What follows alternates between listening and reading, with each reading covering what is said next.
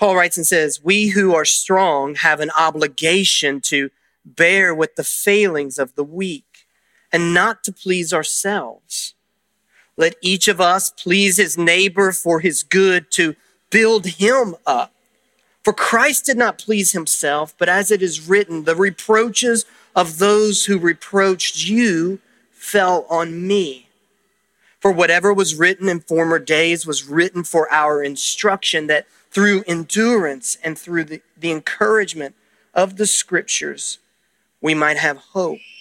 May the God of endurance and encouragement grant you to live in such harmony with one another, in accord with Christ Jesus, that together you may with one voice glorify the God and Father of our Lord Jesus Christ. Therefore, welcome one another as Christ has welcomed you. Therefore, welcome one another as Christ has welcomed you for the glory of God. Let's pray. My, oh my, Lord, thank you that you have given us in your inspired word a glimpse of who the church is to be. And my prayer is for us, Lord, that we would embody this, that we would be this kind of church. So enable us and help us. In your name we pray. Amen. Thank you. You could be seated. Man, I'm so excited about sharing this message. Truthfully, this is a message that I've kind of wanted to preach for well over a year. And so I'm excited to finally get to share it. I was able to share a glimpse of it, kind of a sneak peek of it last winter whenever the men went through our shepherding school. But here's kind of the premise of where we're going today and even next week. And it's here. It's that gospel doctrine leads to gospel culture. Okay, gospel doctrine leads to gospel culture. And so let me take just a minute. Let me define the terms. First of all, the term gospel, what the gospel is in the Bible is, I'm not referring to the books written by Matthew, Mark, Luke, and John, although those are called gospel accounts. But what I'm speaking to is the good news. It's the good news. And what is that good news? Well, it's simply this. It's the good news that it's good news for sinners like you and me, that through Jesus's perfect life and Jesus's substitutionary death and Jesus's bodily resurrection, that you and I can be forgiven of our sin and made in right standing with God.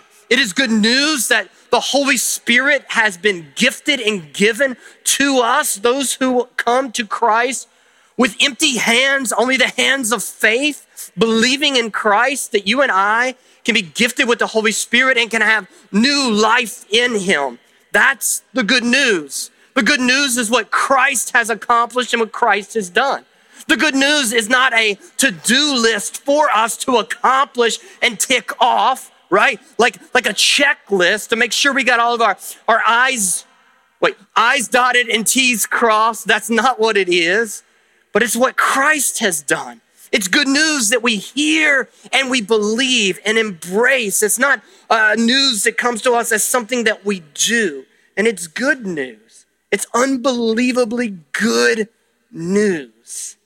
And what do we mean by doctrine? So that defines gospel. It's simply this. Doctrine it's a system of beliefs. The gospel doctrine put together is what we've come to know about Christ and Christ's finished work. It's something that you and I, we learn from the Bible, that we read the Bible and the Bible has informed us. It's building for us our doctrine. It's shaping us and shaping our worldview, that everyone has doctrine.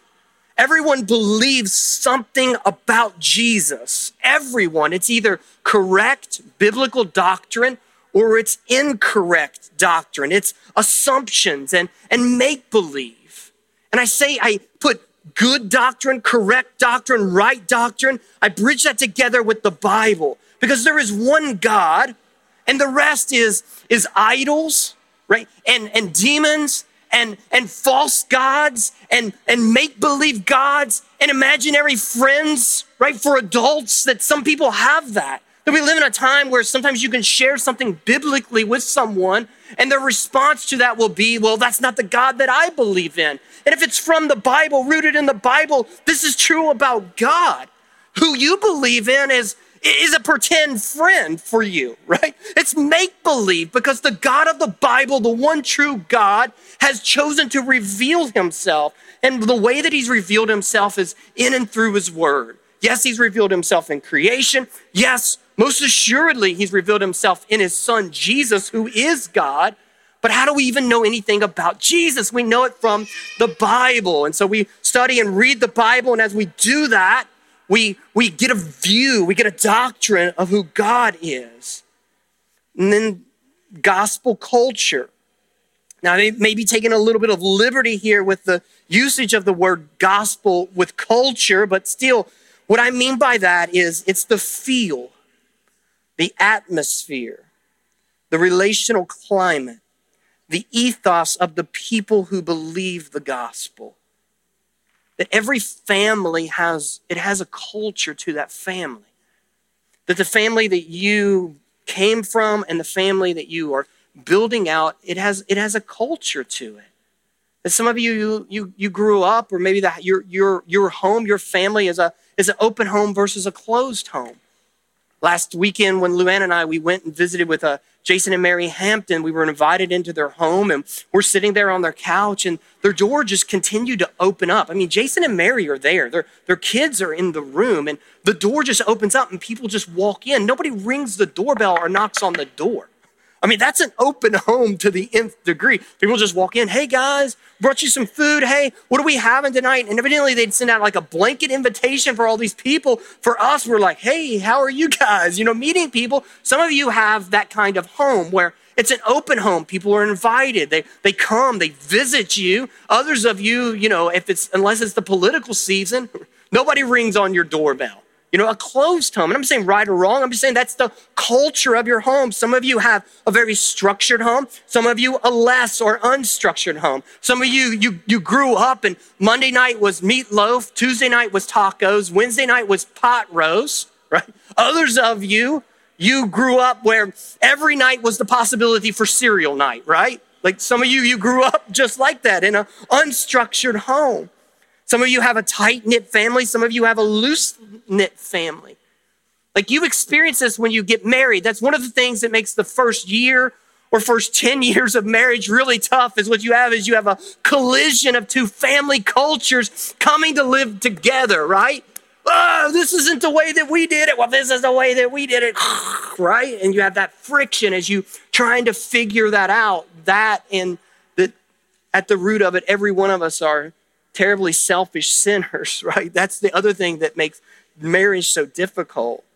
That every family has a culture to it, a feel to it. The intangibles are what we're talking about here, whether it's intentional or it's unintentional. And this family, we talked about a few weeks ago that we are a family together. The Point Community Church, we're a family, and this family has a culture to it.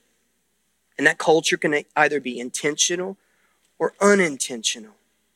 And here's what I'm getting at with gospel doctrine leads to a gospel culture. That what we experience from Christ and in Christ should be our experience to a degree in the church. That what we experience vertically should be what we give out, should be what we extend horizontally.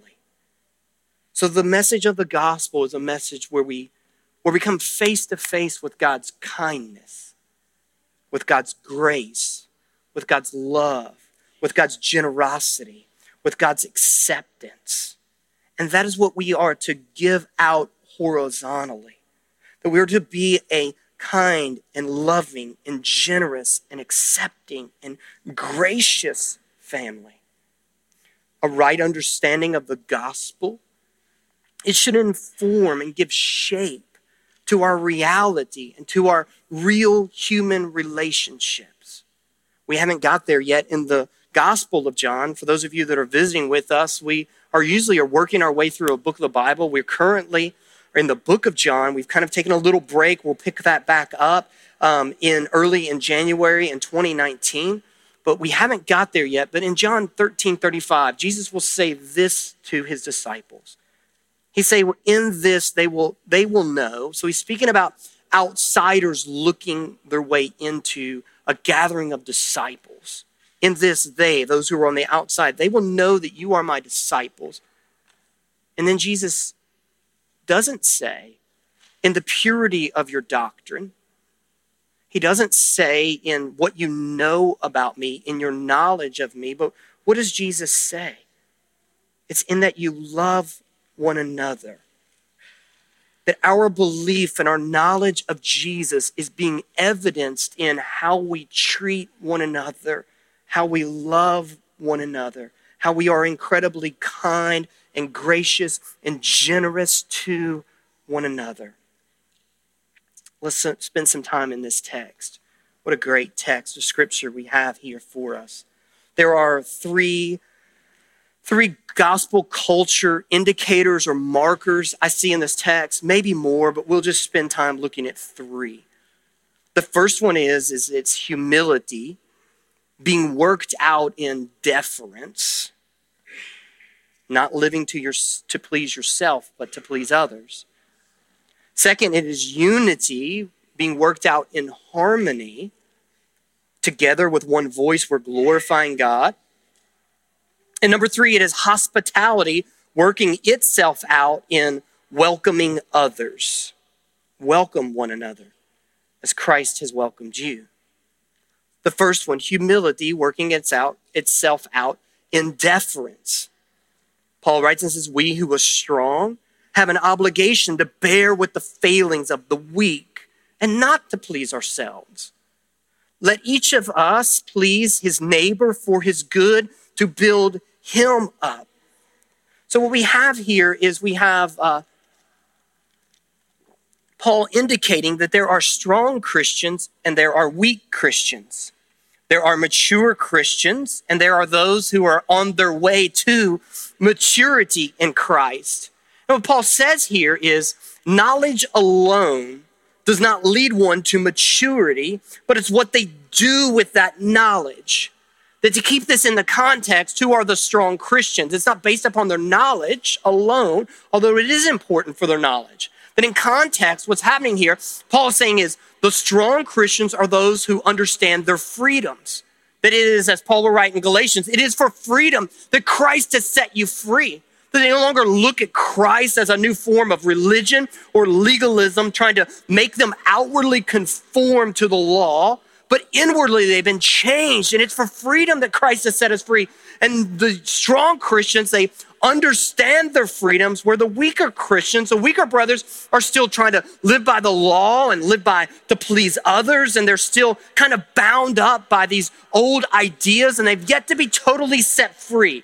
It's not that one has the Spirit and the other one doesn't have the Spirit. It's that one is living out the knowledge that they've learned from Christ, and the other one may be either living in ignorance, or maybe they just need to hear it again and again and again, that Christ has set you free. You're totally free. The issue at hand is, what can they do with meat that has been sacrificed by idols? That has been the tradition for years that the Jews would never eat that meat, but now in freedom they learn that an idol doesn't exist. Again, an idol is make-believe. So the food sacrificed to an idol is just that. It's just food. You chew it up, your body absorbs some of the nutrients, and then it moves on along, right? And that's what the Apostle Paul is teaching them. And the strong Christians come to understand their freedoms. They're no longer bound by the Jewish traditions of food laws, but we've been set free. But the weaker Christians are like, no, we can't eat that. We can't drink that. We can't listen to that music. No, maybe that wasn't Christians. Maybe that was just some of our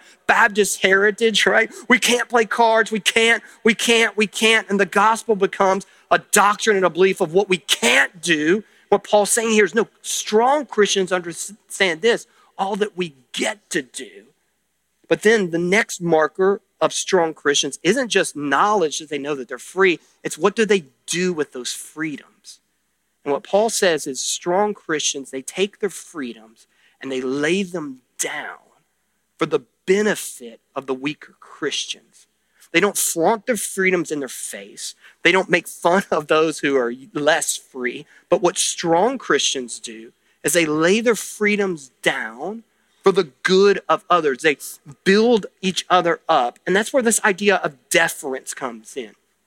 It is humility, as Pastor Brian preached on last week, thinking less of ourselves, more of Christ and others, but it's being demonstrated in this idea of deference, this idea of not living to please yourself, but your idea of living to please others. That's the principle. That you and I, we do not live to please ourselves alone. Our faith and our life does not terminate on our own pleasures or our own desires, but the purpose of them is to glorify God by building others up. It's the preferential treatment of others. That we should possess a true inward desire to see our brothers and sisters in Christ being built up and growing and flourishing, even if that means I need to take a back seat, even if it means that all my needs are not met, even if it means that this goes against maybe how I would prefer things. And then what fuels this kind of lifestyle? It's not a law. You can't law your way into love. The law and love, when thought about, when pressed on the outside, they're two very different things, are they not? Like men in the room, right? Husbands in the room that have won their wives over. How did you win your wife over? By locking her in a room and demanding that she love you? Like they call that abuse. That's called being a psycho. It doesn't work very well. She may outwardly pretend to love you, but she really doesn't love you. Like you can't lull your way into love. That God's not declared, love me as a command. Now come, no, look, God says, see who I am. See what I've done for you. Look at my great love I have for you. And most assuredly in being displayed in my son Jesus and his death. Look at this love, and it engenders love to us. And the same thing is true here. He's not lulling us into this, but he's saying what fuels this kind of lifestyle. Let's be honest, this goes against everything you and I knew before we met Christ. Like that's why we say gospel culture. Gospel doctrine leads to gospel culture. Because when Christ walked into the room, it changed everything, did it not? I heard one time a news story of a guy that got invited. He got invited to go to a dinner party, and he's hanging out at a dinner party. And little did he know that, like, the most influential, well-liked, most powerful person in all of Kentucky had been invited into this room. And he said, like, the party was just okay up until the moment the doors open and not the governor, but John Calipari walked into the room. And he's like, the whole atmosphere of the party changed. People are like, oh my God, John Calipari's here. Oh, like, I didn't know he was coming. And that makes me somebody. And the same thing happened when Christ walked into our hearts and walked into our lives and walks into this room as we collectively come together. Jesus changes the very atmosphere of everything. Everything in our lives change when Jesus walks in the room, including the way that we see ourselves, including our preferences, including our desires. That what the scripture says here, what fuels that is our knowledge of Jesus. Look at what it says about Jesus, verse number 3. Why should we please each other? Because of this, because Christ did not please himself, but as it was written, the reproaches of those who reproached you fell on Christ. What he means by here is the guilt, the shame, the rebuke, the rejection that belonged to us. Christ has shouldered it. We'll even see this, I believe, in the Gospel of John. We see this in the story, the crucifixion story as it plays out. Remember that it's a custom for the Romans to set free a prisoner. And so Pontius Pilate chooses Barabbas, who's a zealot, who's, not a good person, right? An actual bad person, a murderer, and Jesus. And he cries out to the crowd, which one do you want me to set free? I'll set one of the two free. Jesus, who's done nothing, or this murderer, this zealot, this insurrectionist. Who do you want me to set free? And what's the crowd cry out? Give us Barabbas, give us Barabbas. But what about Jesus? And the crowd cries out, crucify him, crucify him, crucify him. That angst that the crowd feels, that reproach that they feel towards Christ. Christ didn't deserve it, but he's absorbing it. And the truth is, all of that belonged to us. That rejection, that wrath, that guilt, that shame, that punishment fell in. I'm an older brother. I have two younger sisters. I have an older brother as well, but I have two younger sisters. Let me just be honest. I never, ever stood up to my dad and said, hey, punish me, don't punish Missy. Never. I never said, hey, stop yelling at Missy. We didn't yell in our home. We just had lectures really loudly, right? Don't lecture Missy really loudly. Lecture me really loudly. But Jesus has done that for us. Jesus has stepped into our place. The reproaches that rightly belong to you and I, Christ has shouldered them. That's deference. That is Christ preferring you. I often talk about my grandfather, but and I've said this before. My grandfather was a great godly man, and he was hilarious. But my grandmother was maybe more godly, more knowing of Christ than even my grandfather. My grandmother, she over and over again would tell me one message: is Andy, Jesus didn't die for the masses. If it would have just been you, separated from God, he would have come and died for you. Man, that's hard to believe, but it's absolutely true. That your reproaches, Christ shoulders them. Ultimately, he shoulders them on the cross. And what Paul's saying, when you see that, when you rightly come to understand all that Christ is and all that Christ has done, you reorient your life in such a way, like Christ, that you build others up. You don't worry about your own comfort, but you're willing to be made uncomfortable for the good of others. Verse number 4, Paul says, for whatever was written in former days was written for our instruction. That's me and you, the New Testament church. It's written for us, that through endurance and through the encouragement of the scriptures, you and I may have hope. That goes back to that biblical doctrine piece. Paul's quoting the Old Testament here, and he's saying that the Old Testament, we would lump in all of the Bible, has been written for our instruction, for our encouragement. He's saying that in regards to the fact that he just quoted from the Old Testament. So the joker that's on the internet and on TV that says we need to unhitch the Old Testament from the New Testament, the Old Testament from the modern day expression of the church, Paul would have freaked out, as some of us rightly freak out when people say that. That's heresy. That the Bible is forming our doctrine and giving shape to our lives, and it gives us real instruction and real endurance and real hope. Next, we see a unity working itself out in harmony. One voice glorifying God.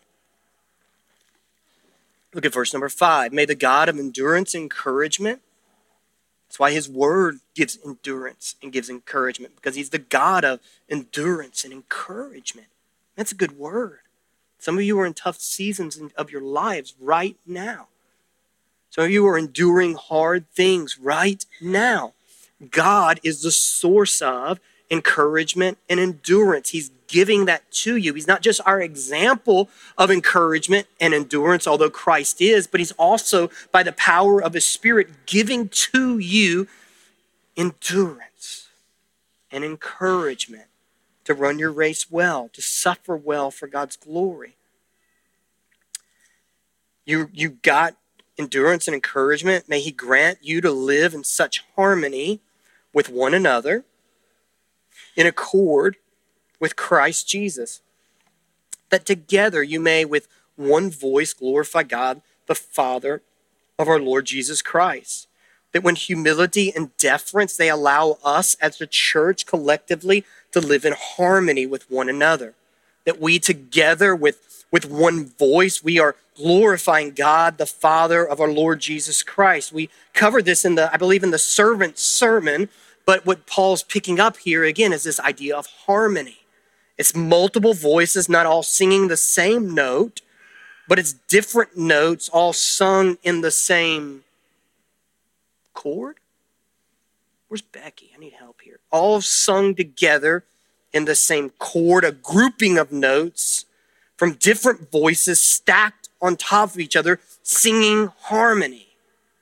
That when we're singing harmony, you're not trying to outshine or to outsing the rest of the singers. It's not about you being in the spotlight, you being in the limelight, but it is about us coming together, making a beautiful melody. That's what Paul is saying here. That with one voice, we are glorifying the God and the Father of our Lord Jesus Christ. That it's impossible for you to glorify yourself and to glorify God simultaneously.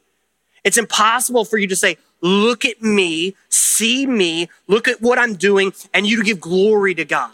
That you're doing one of the or the other. Either your life is giving glory to yourself or your life is giving glory to God, but it's not both and. It can't be both and. And the same thing is true for us as a church. We will always choke out one for the other. Cannot simultaneously call attention to yourself and to God. It's a humility piece, that unity and harmony, right? That's the markers of the church.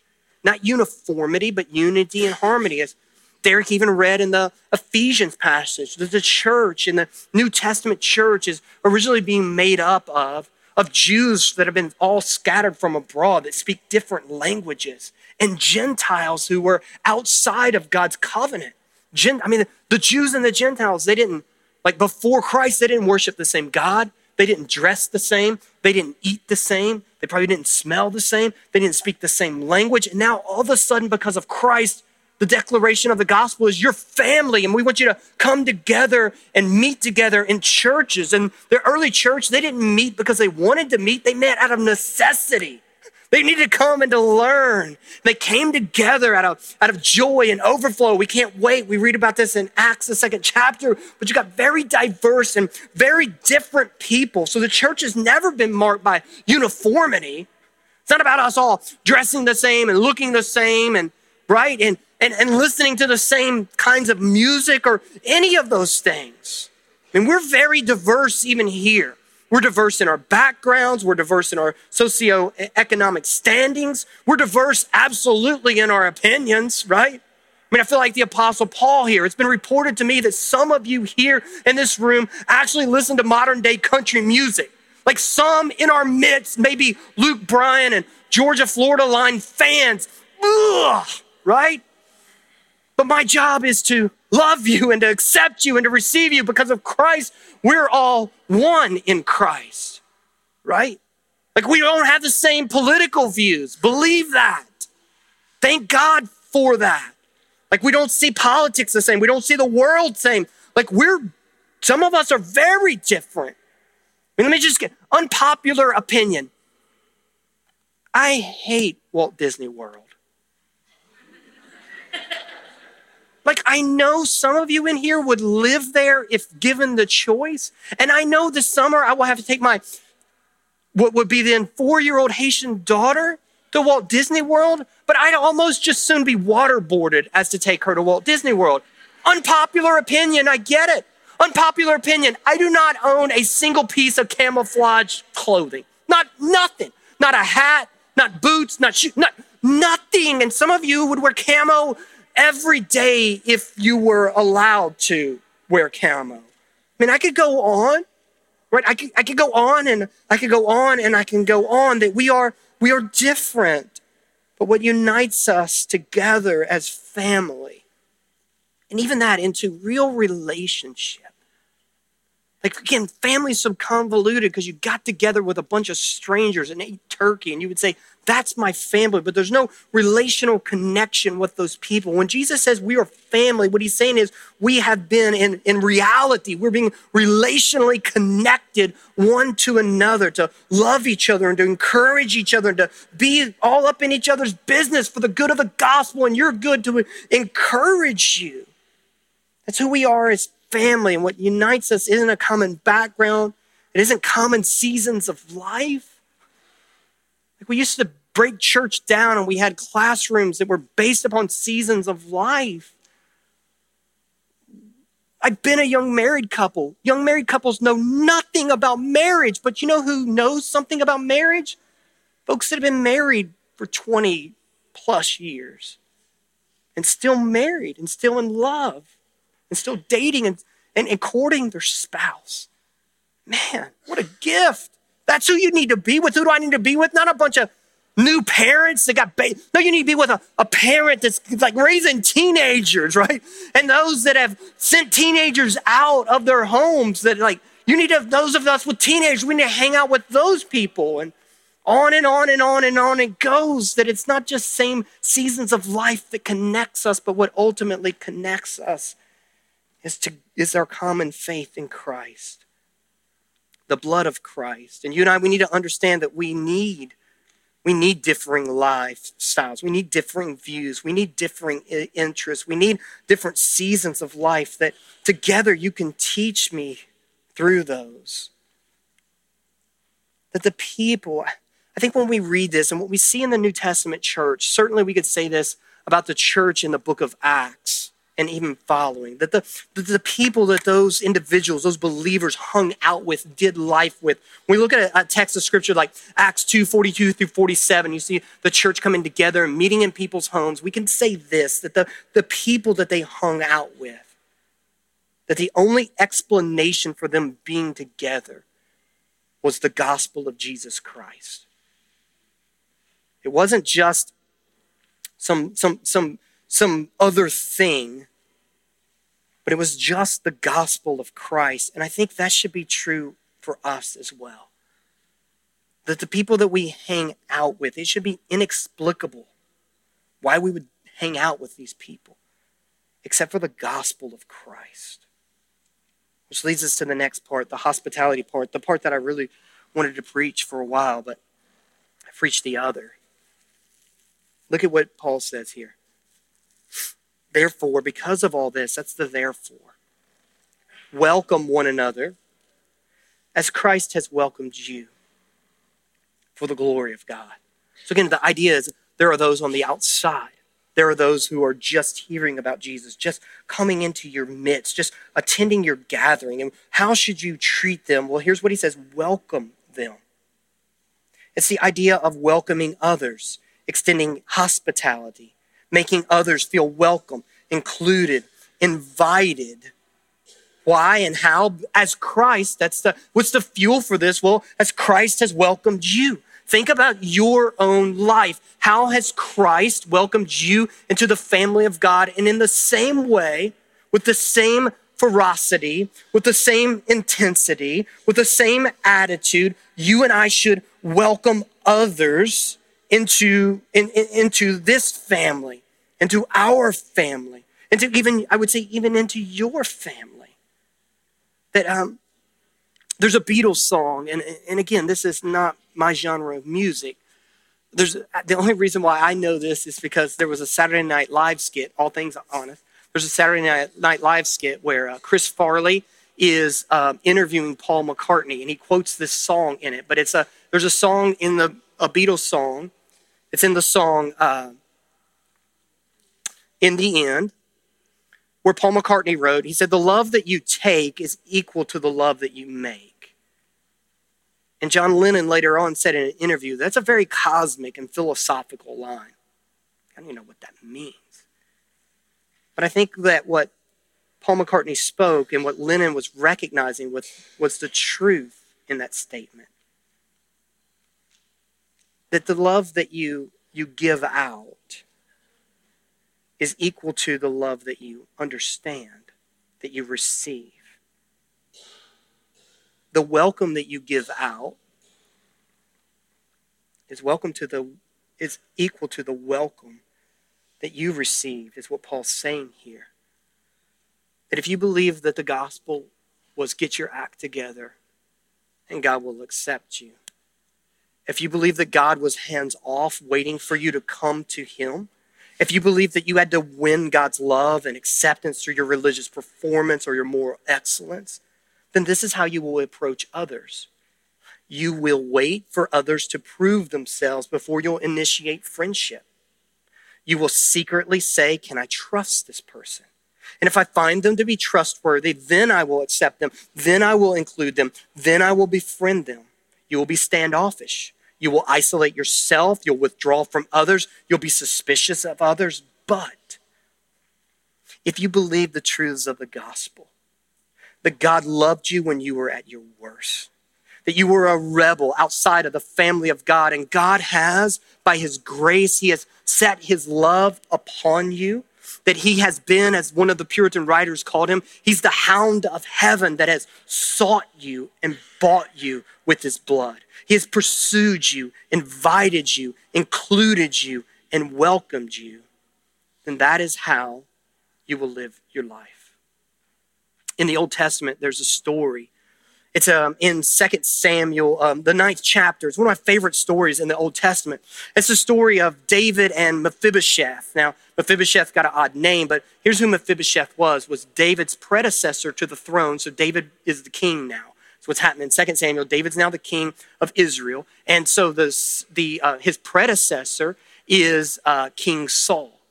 And so King Saul had a son, Jonathan. Now, David and Saul, Saul's threatened by David. Saul tries to kill David. Even though God has appointed and anointed David to be king, Saul's like, hey, I don't care about that. All I care about is my throne. But here's the twist in the story. David's best friend is Saul's son, Jonathan. Fast forward a little bit in the story. Saul's dead. Jonathan's dead. David is king. Now, what was commonplace in this time would be to find all of the family members of the king and to kill them. So none of them could come back and try to take over the throne and say, hey, it actually belongs to my family, not your family. And we find in 2 Samuel 9, we find that David says this. He says, is there anyone still left in the house of Saul who is still left alive to whom I can show kindness to? And one of the people attending says, well, there is one. His name is Mephibosheth. It's Saul's grandson. And the story is like in the overthrow of the kingdom and all of that Mephibosheth is a baby. And one of the maids grabs him up and goes to run and to leave, and she trips and she falls on Mephibosheth, and she breaks his legs, and he's now crippled. And this is what he says. Well, there's Mephibosheth, but he's crippled in both of his feet. And he's living outside of the kingdom in a town called Lo-debar, like basically a swamp. Bald knob. I'm kidding. I'm just kidding. He's living outside, way out. And this is what David says. Go and get Mephibosheth and bring him to me. So we don't know what his age is at this time, but they go and they get this little boy Mephibosheth, and they bring him into the king's palace to go and to stand before the king. Could you imagine his emotion? Like, oh my God, what's the king want with me? And they go all the way to Lo-debar and to get him, and they bring him in. And this is what David says. Everything that was your grandfather's is yours. His land, his servants, his people are all yours. And then David said, and here's the deal.